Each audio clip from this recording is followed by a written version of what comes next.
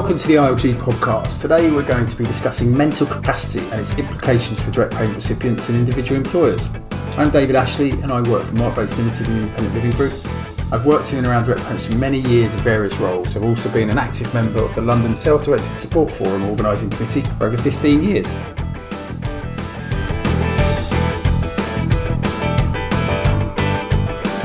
Hi there, my name is Rachel Harkin. I'm the Head of Employment Advice Services at Independent Living Group, trading as ILG Support. I'm passionate about ensuring that individual employers get support by any means possible, but for the purposes of our podcast conversations, I'm going to be coming at it from the legal perspective with a special focus on employment law.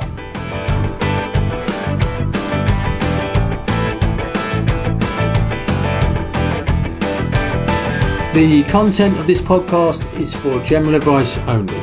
For specific cases, always seek legal advice.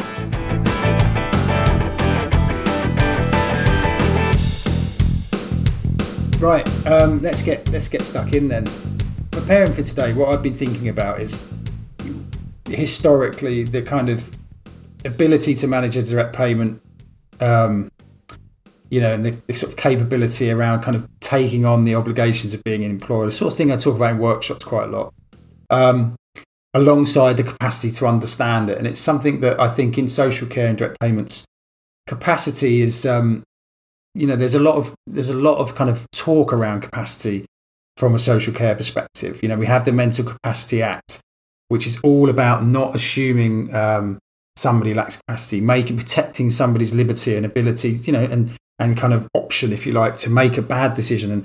And that's fantastic. And the principles of the mental capacity are really important. So from a social care perspective, I think capacity is, covered. And when direct payments, people are referred for direct payments to be an employer, capacity will be on a social worker's mind. I think less so the ability or capability to manage being an employer and what that really means, I think is something that traditionally isn't focused on so much, and except from a direct payment advisor's perspective, where they're given the time to do it. So I think for today, historically, though, that's how I come into this debate and this conversation, really, just with that in mind, that capacity is, if we look at capacity as being the ability to make a decision, and understand what the kind of implications of that are. And there are kind of very clear guidelines around assessing somebody's capacity to make certain decisions, and you mustn't assume that somebody doesn't have capacity, etc. But ability and the kind of a framework to assess somebody's ability to be an employer is quite lacking and is missing. There isn't anything we can point to that is why I think we get this kind of we are where we are with regards to direct payments. So that's kind of my opening thoughts on it, Rachel. I don't know where that leads you or where you're coming at it from. I completely agree. I mean, over the years, we have struggled a little bit when we've had cases where it's quite clear there's a problem with an employee and the employer either didn't have capacity at all, or maybe even the capacity fluctuated. It throws us, when we're thinking about employment law specifically, it's rather baffling. Why on earth would you give somebody a direct payment if they're not capable of managing these things, if they're not capable of taking advice and guidance and so on? So could you, David, explain to me then, what exactly is the framework for giving a direct payment to somebody who lacks mental capacity? Yeah, no, I'll try to. And I think, for the purposes today, we'll focus on the English regs. But safe in the knowledge that the kind of regulations in the SDS regs in Scotland and the Wellbeing Act in Wales are roughly similar and certainly follow the same principles, although that is something I think we need to do in futures. We've discussed it and we're picking out the differences. But for today, we're going to use the Care Act and the English regs as our foundation. And what we have in England is two sets of kind of legislation via the Care Act and some regulations via the Care and Support Direct Payments Regs 2014. And that's our kind of benchmark here. And so the Direct Payment Regs reference Section 32 of the Care Act, which is all about adults without capacity requesting direct payments. And it's very, very clear, actually. The framework's very good, that adults who lack capacity are able to request to the local authority to meet their needs by making direct payment, or somebody can make that request on their behalf. The local authority is in a position, has a power to make direct payments to people who lack capacity. But there are 5 conditions effectively that must be met. And if we look at those conditions, it's quite clear that were they always followed, I think we wouldn't experience too many problems. So we know there's some pressure because the conditions are quite clear. If the authorised person isn't already authorised by the Mental Capacity Act to act on their behalf, the local authority has to satisfy themselves that that person will act in the person's best interest in arranging the care and support, and satisfied that the authorised person similarly is capable of managing direct payments. So the Care Act says explicitly that the local authority, to make a direct payment to someone who lacks capacity, must identify a suitable person and satisfy themselves that that suitable person is capable of managing direct payment on behalf of the person who lacks capacity.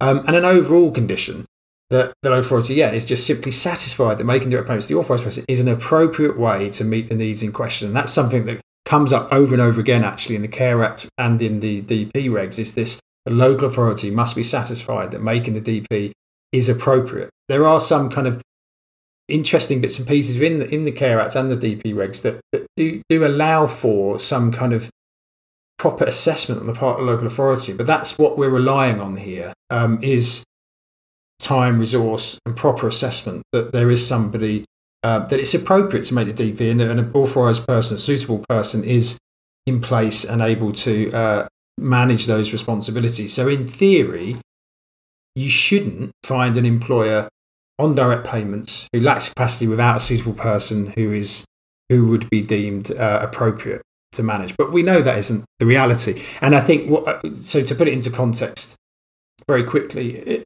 I know that back in the day, very early in direct payments, when personal budgets were introduced, there was a KPI. So trying to think, why can't I think what KPI stands for? KPI. Help me out, Rachel. KPI. Yeah, key performance indicator. Thank you.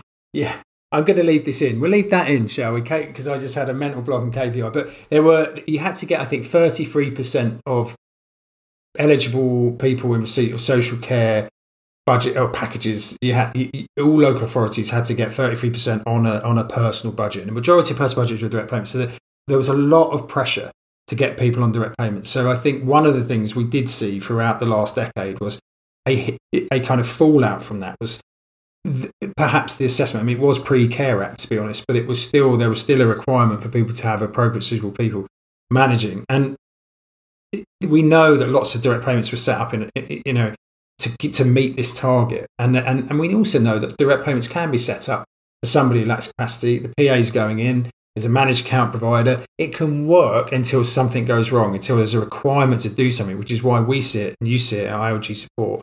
So I think there's a lot of cases like that historically, and there was a kind of a lot of pressure to get people on direct payments, and also not just the KPIs. I think quite often there isn't a better alternative, and what social workers want to do, quite rightly, and local authorities want to do, is create the best environment for somebody to live independently and have a chance at having, not being pigeonholed with a very sort of traditional service that doesn't offer them much choice and control. So it's balancing out all of those things, I think, creates an environment where a certain percentage of direct payment employers won't have the safety nets in place or a suitable person in place to manage some of those situations that come up. And that's why I think when they come to you at ILG Support, you're really up against it, because you're going to find those cases, something's gone wrong, the relationship between the PA is broken down, whatever's happened, and there just isn't a person acting as an employer. I mean, my question to you would be,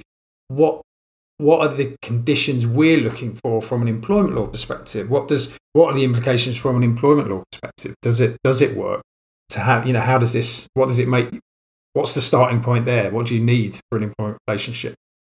I think we have to recognise that employment law has its foundation in contract law, essentially. So we need to see that a contract has been legally formed. You need to have an offer, acceptance and consideration, which essentially is the thing in exchange, the promise that's in exchange. between the two parties. But of course, one of the other major requirements is that there has to have been an intention to create legal relations in order for it to be a contract at law. And that's where we struggle then. If somebody hasn't had the mental capacity to be able to formulate that intention to create legal relations, you will not see an employment contract in existence, or certainly not with that person in particular.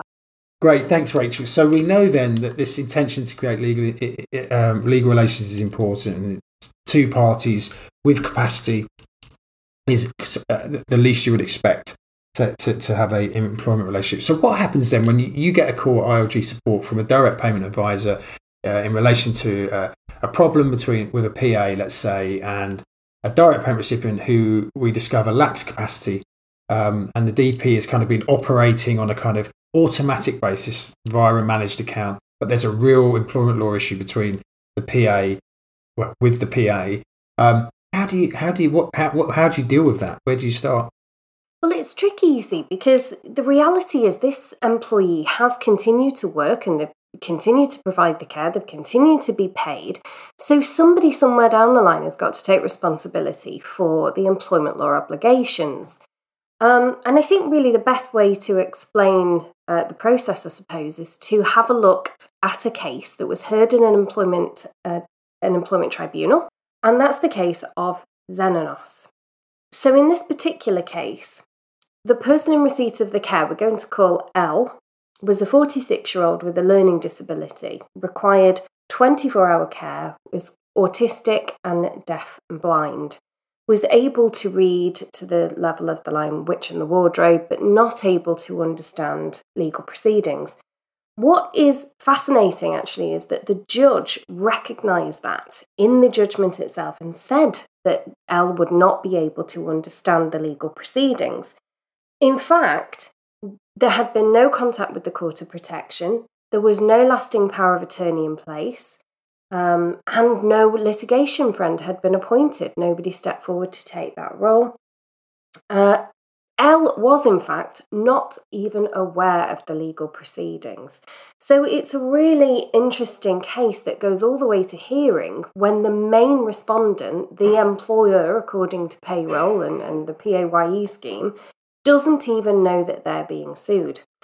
But in the judgment, the judge says as follows: in these very difficult circumstances, I have decided that despite the risk to the first respondent, that's L, our employer, so to speak, of continuing with proceedings which she is incapable of understanding, about which she knows nothing, and where there is no one present, available, and or willing to represent her interests.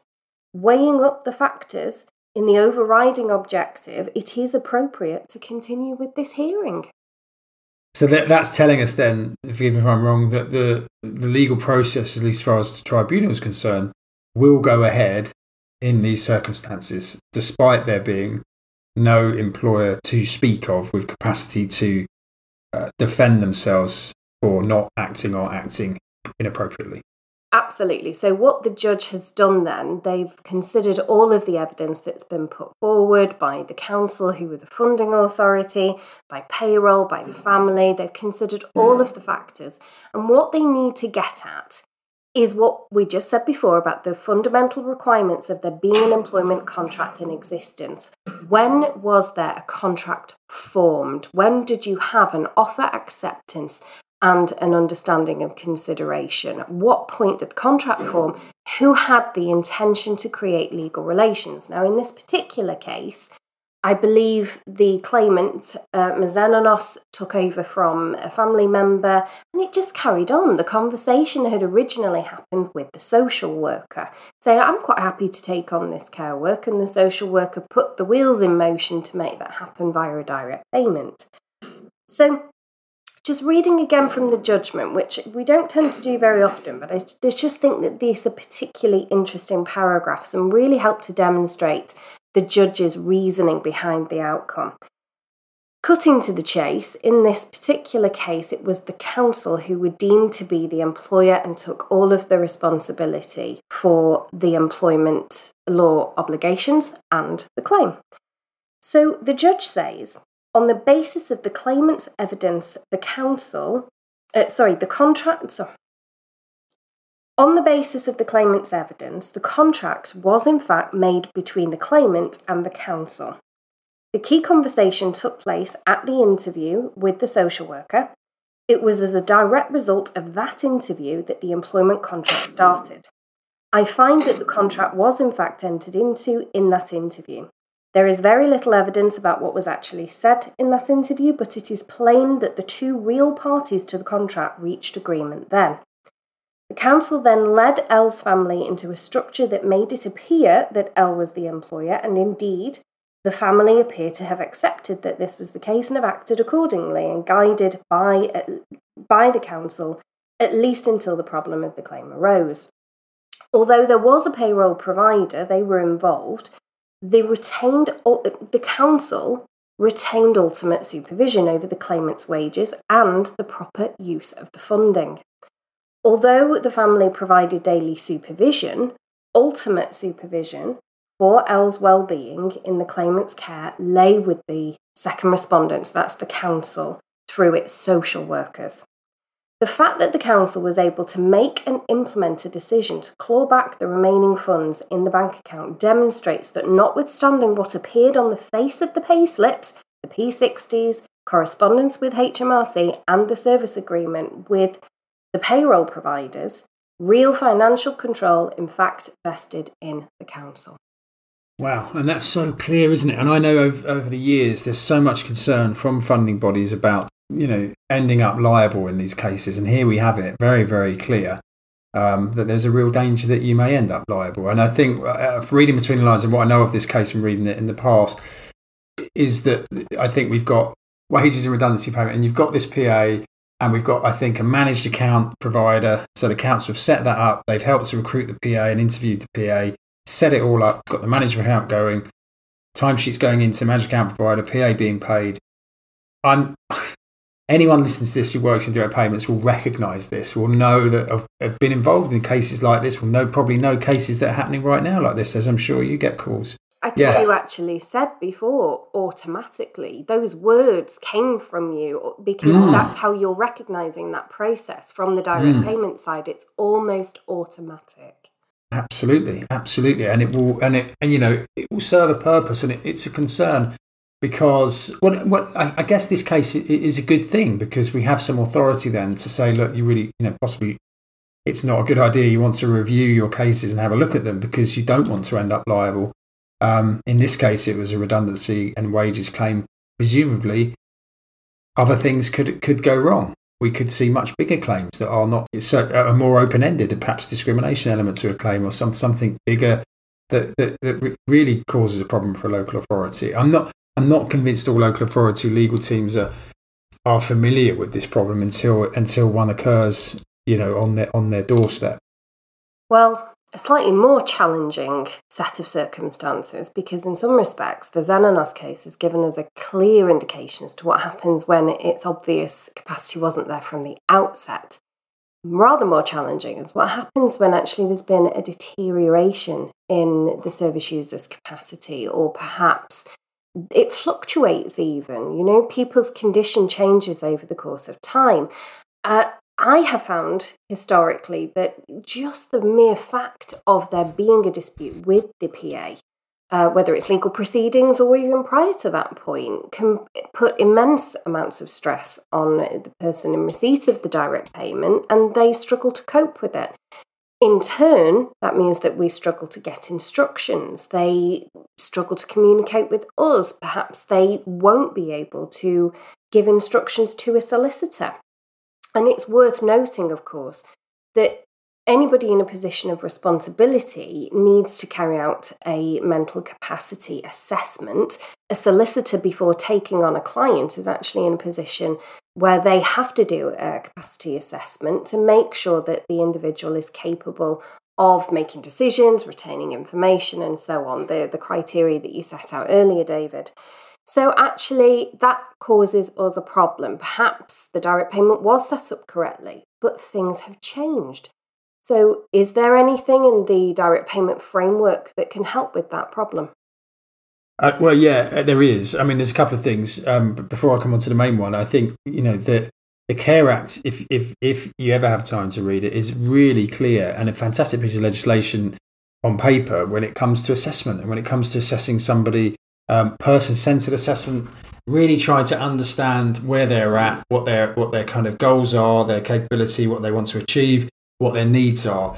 And that assessment, it's about good social work. And this isn't to say that social workers aren't doing the work. It's about, I think, much more to do with them being resourced to do the work and having the time, sufficient time to do the work and assess people properly, because that is the starting point of any direct payment package, is the assessment, somebody, what they need and what they're able to manage and what they want to achieve. And the better that assessment is, the less likely you're going to get, a good assessment would identify someone's needs are deteriorating or someone's needs fluctuate, and it would build in contingency to kind of account for that.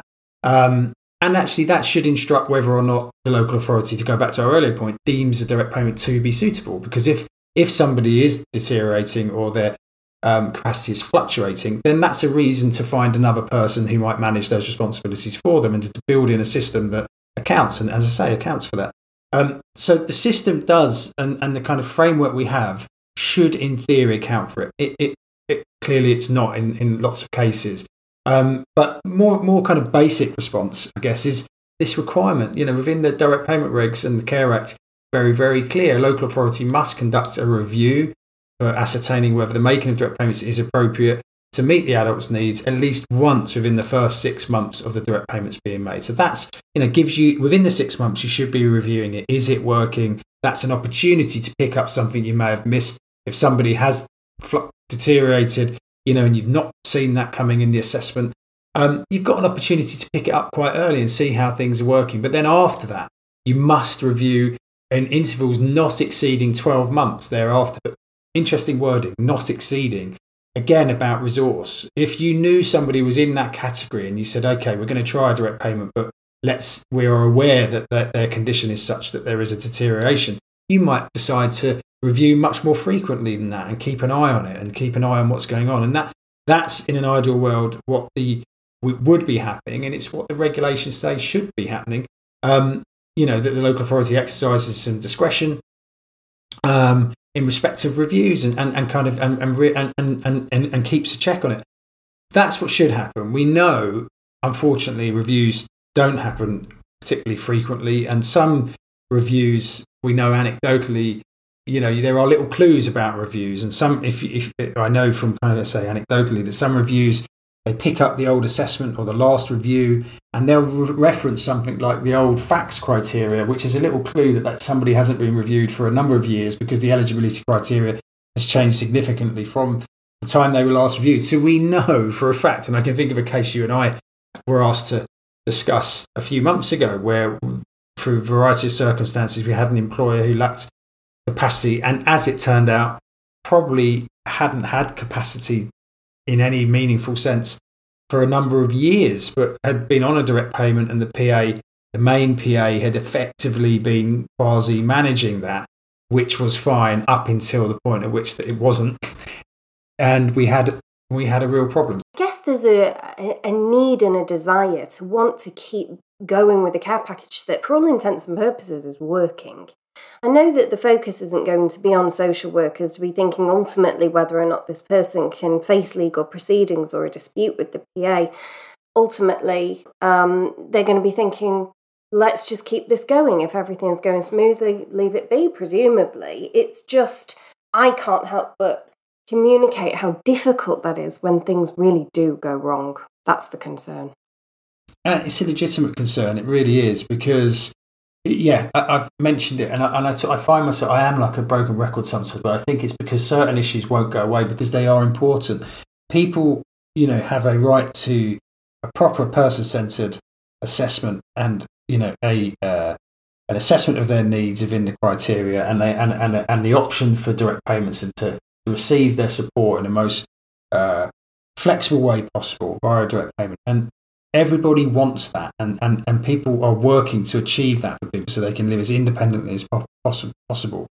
To balance that, there needs to be a good framework, legislative framework, which we have, but that needs to be it needs to say there needs to be resource to allow that legislative framework to operate in the way it's supposed to. And unfortunately, I think what we do see is corners are cut because resources just simply aren't there. And actually, there is also often what's the better option? And the better option for some people is to live independently. And I think it's really, really tricky. We as you in your role at ILG Support are picking up, and us as the insurance end are picking up when things go wrong. So inherently, we're seeing those cases, and I think what's needed probably is a feedback loop where we can, and that's part of what we're doing, and part of what we want to achieve in the longer term is to try and feed some of that back, so that we can create a feedback loop whereby some of these lessons are learned and picked up, because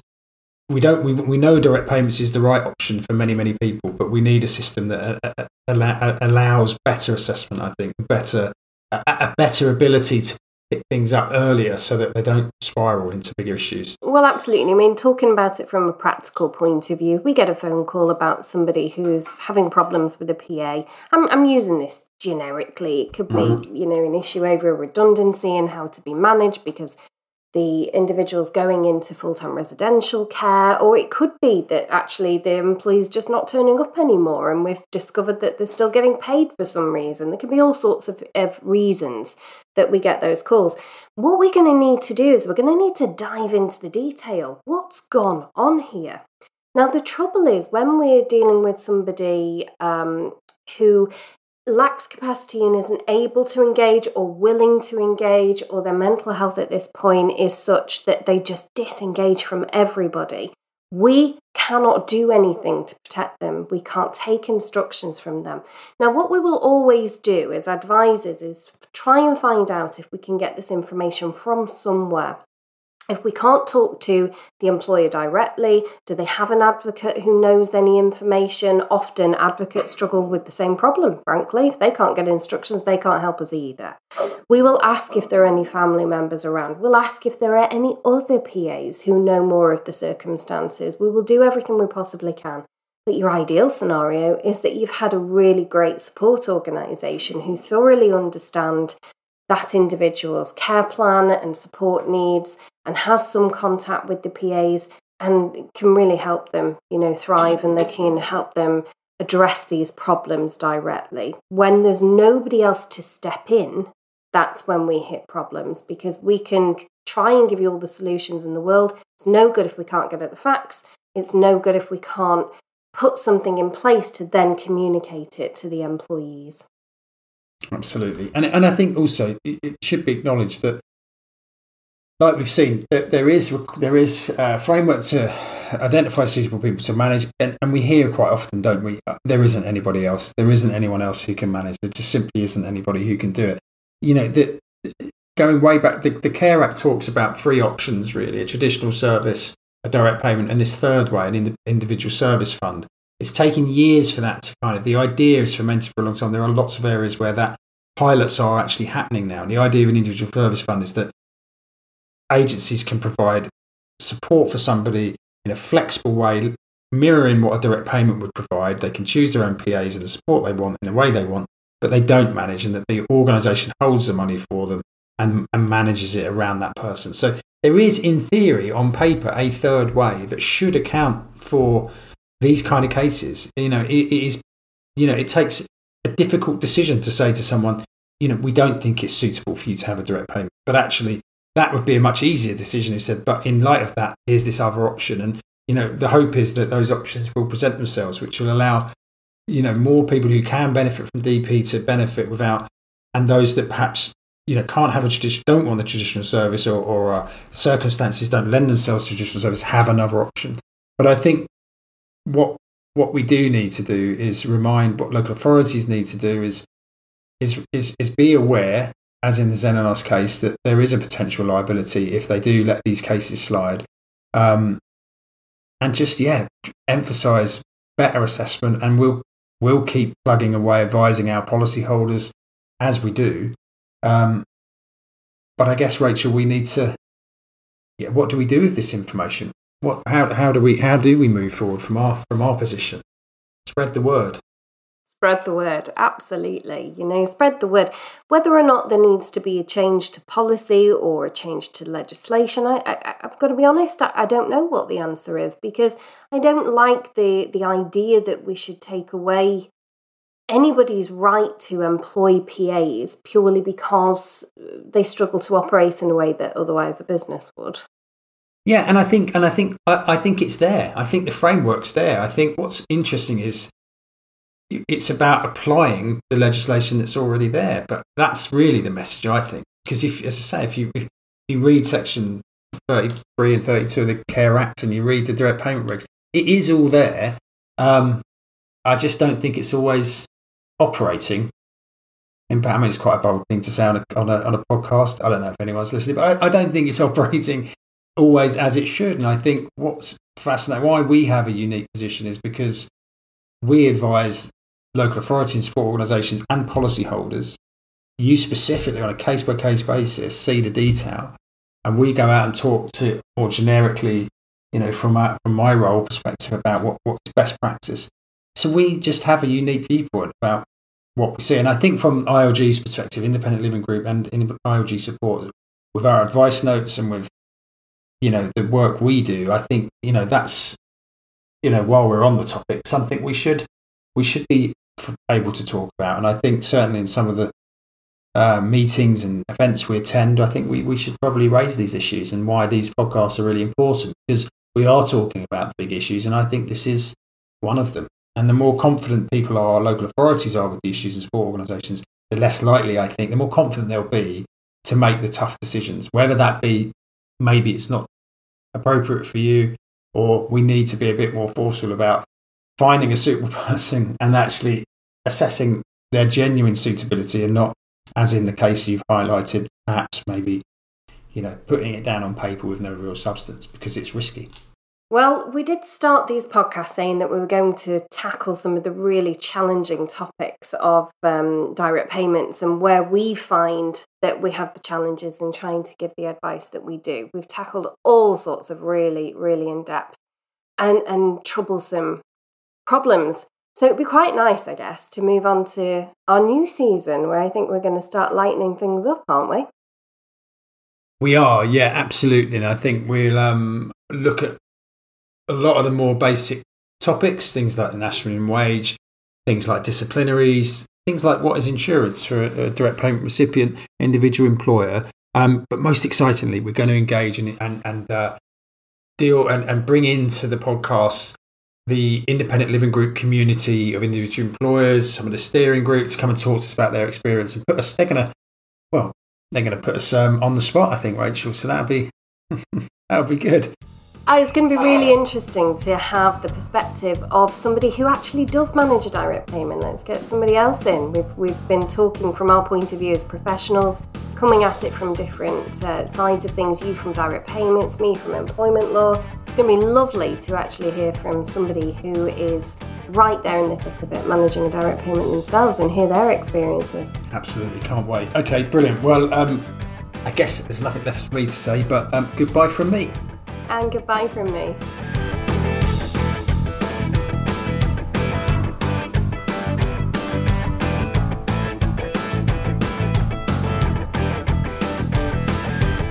The content of this podcast is for general advice only. For specific cases, always seek legal advice.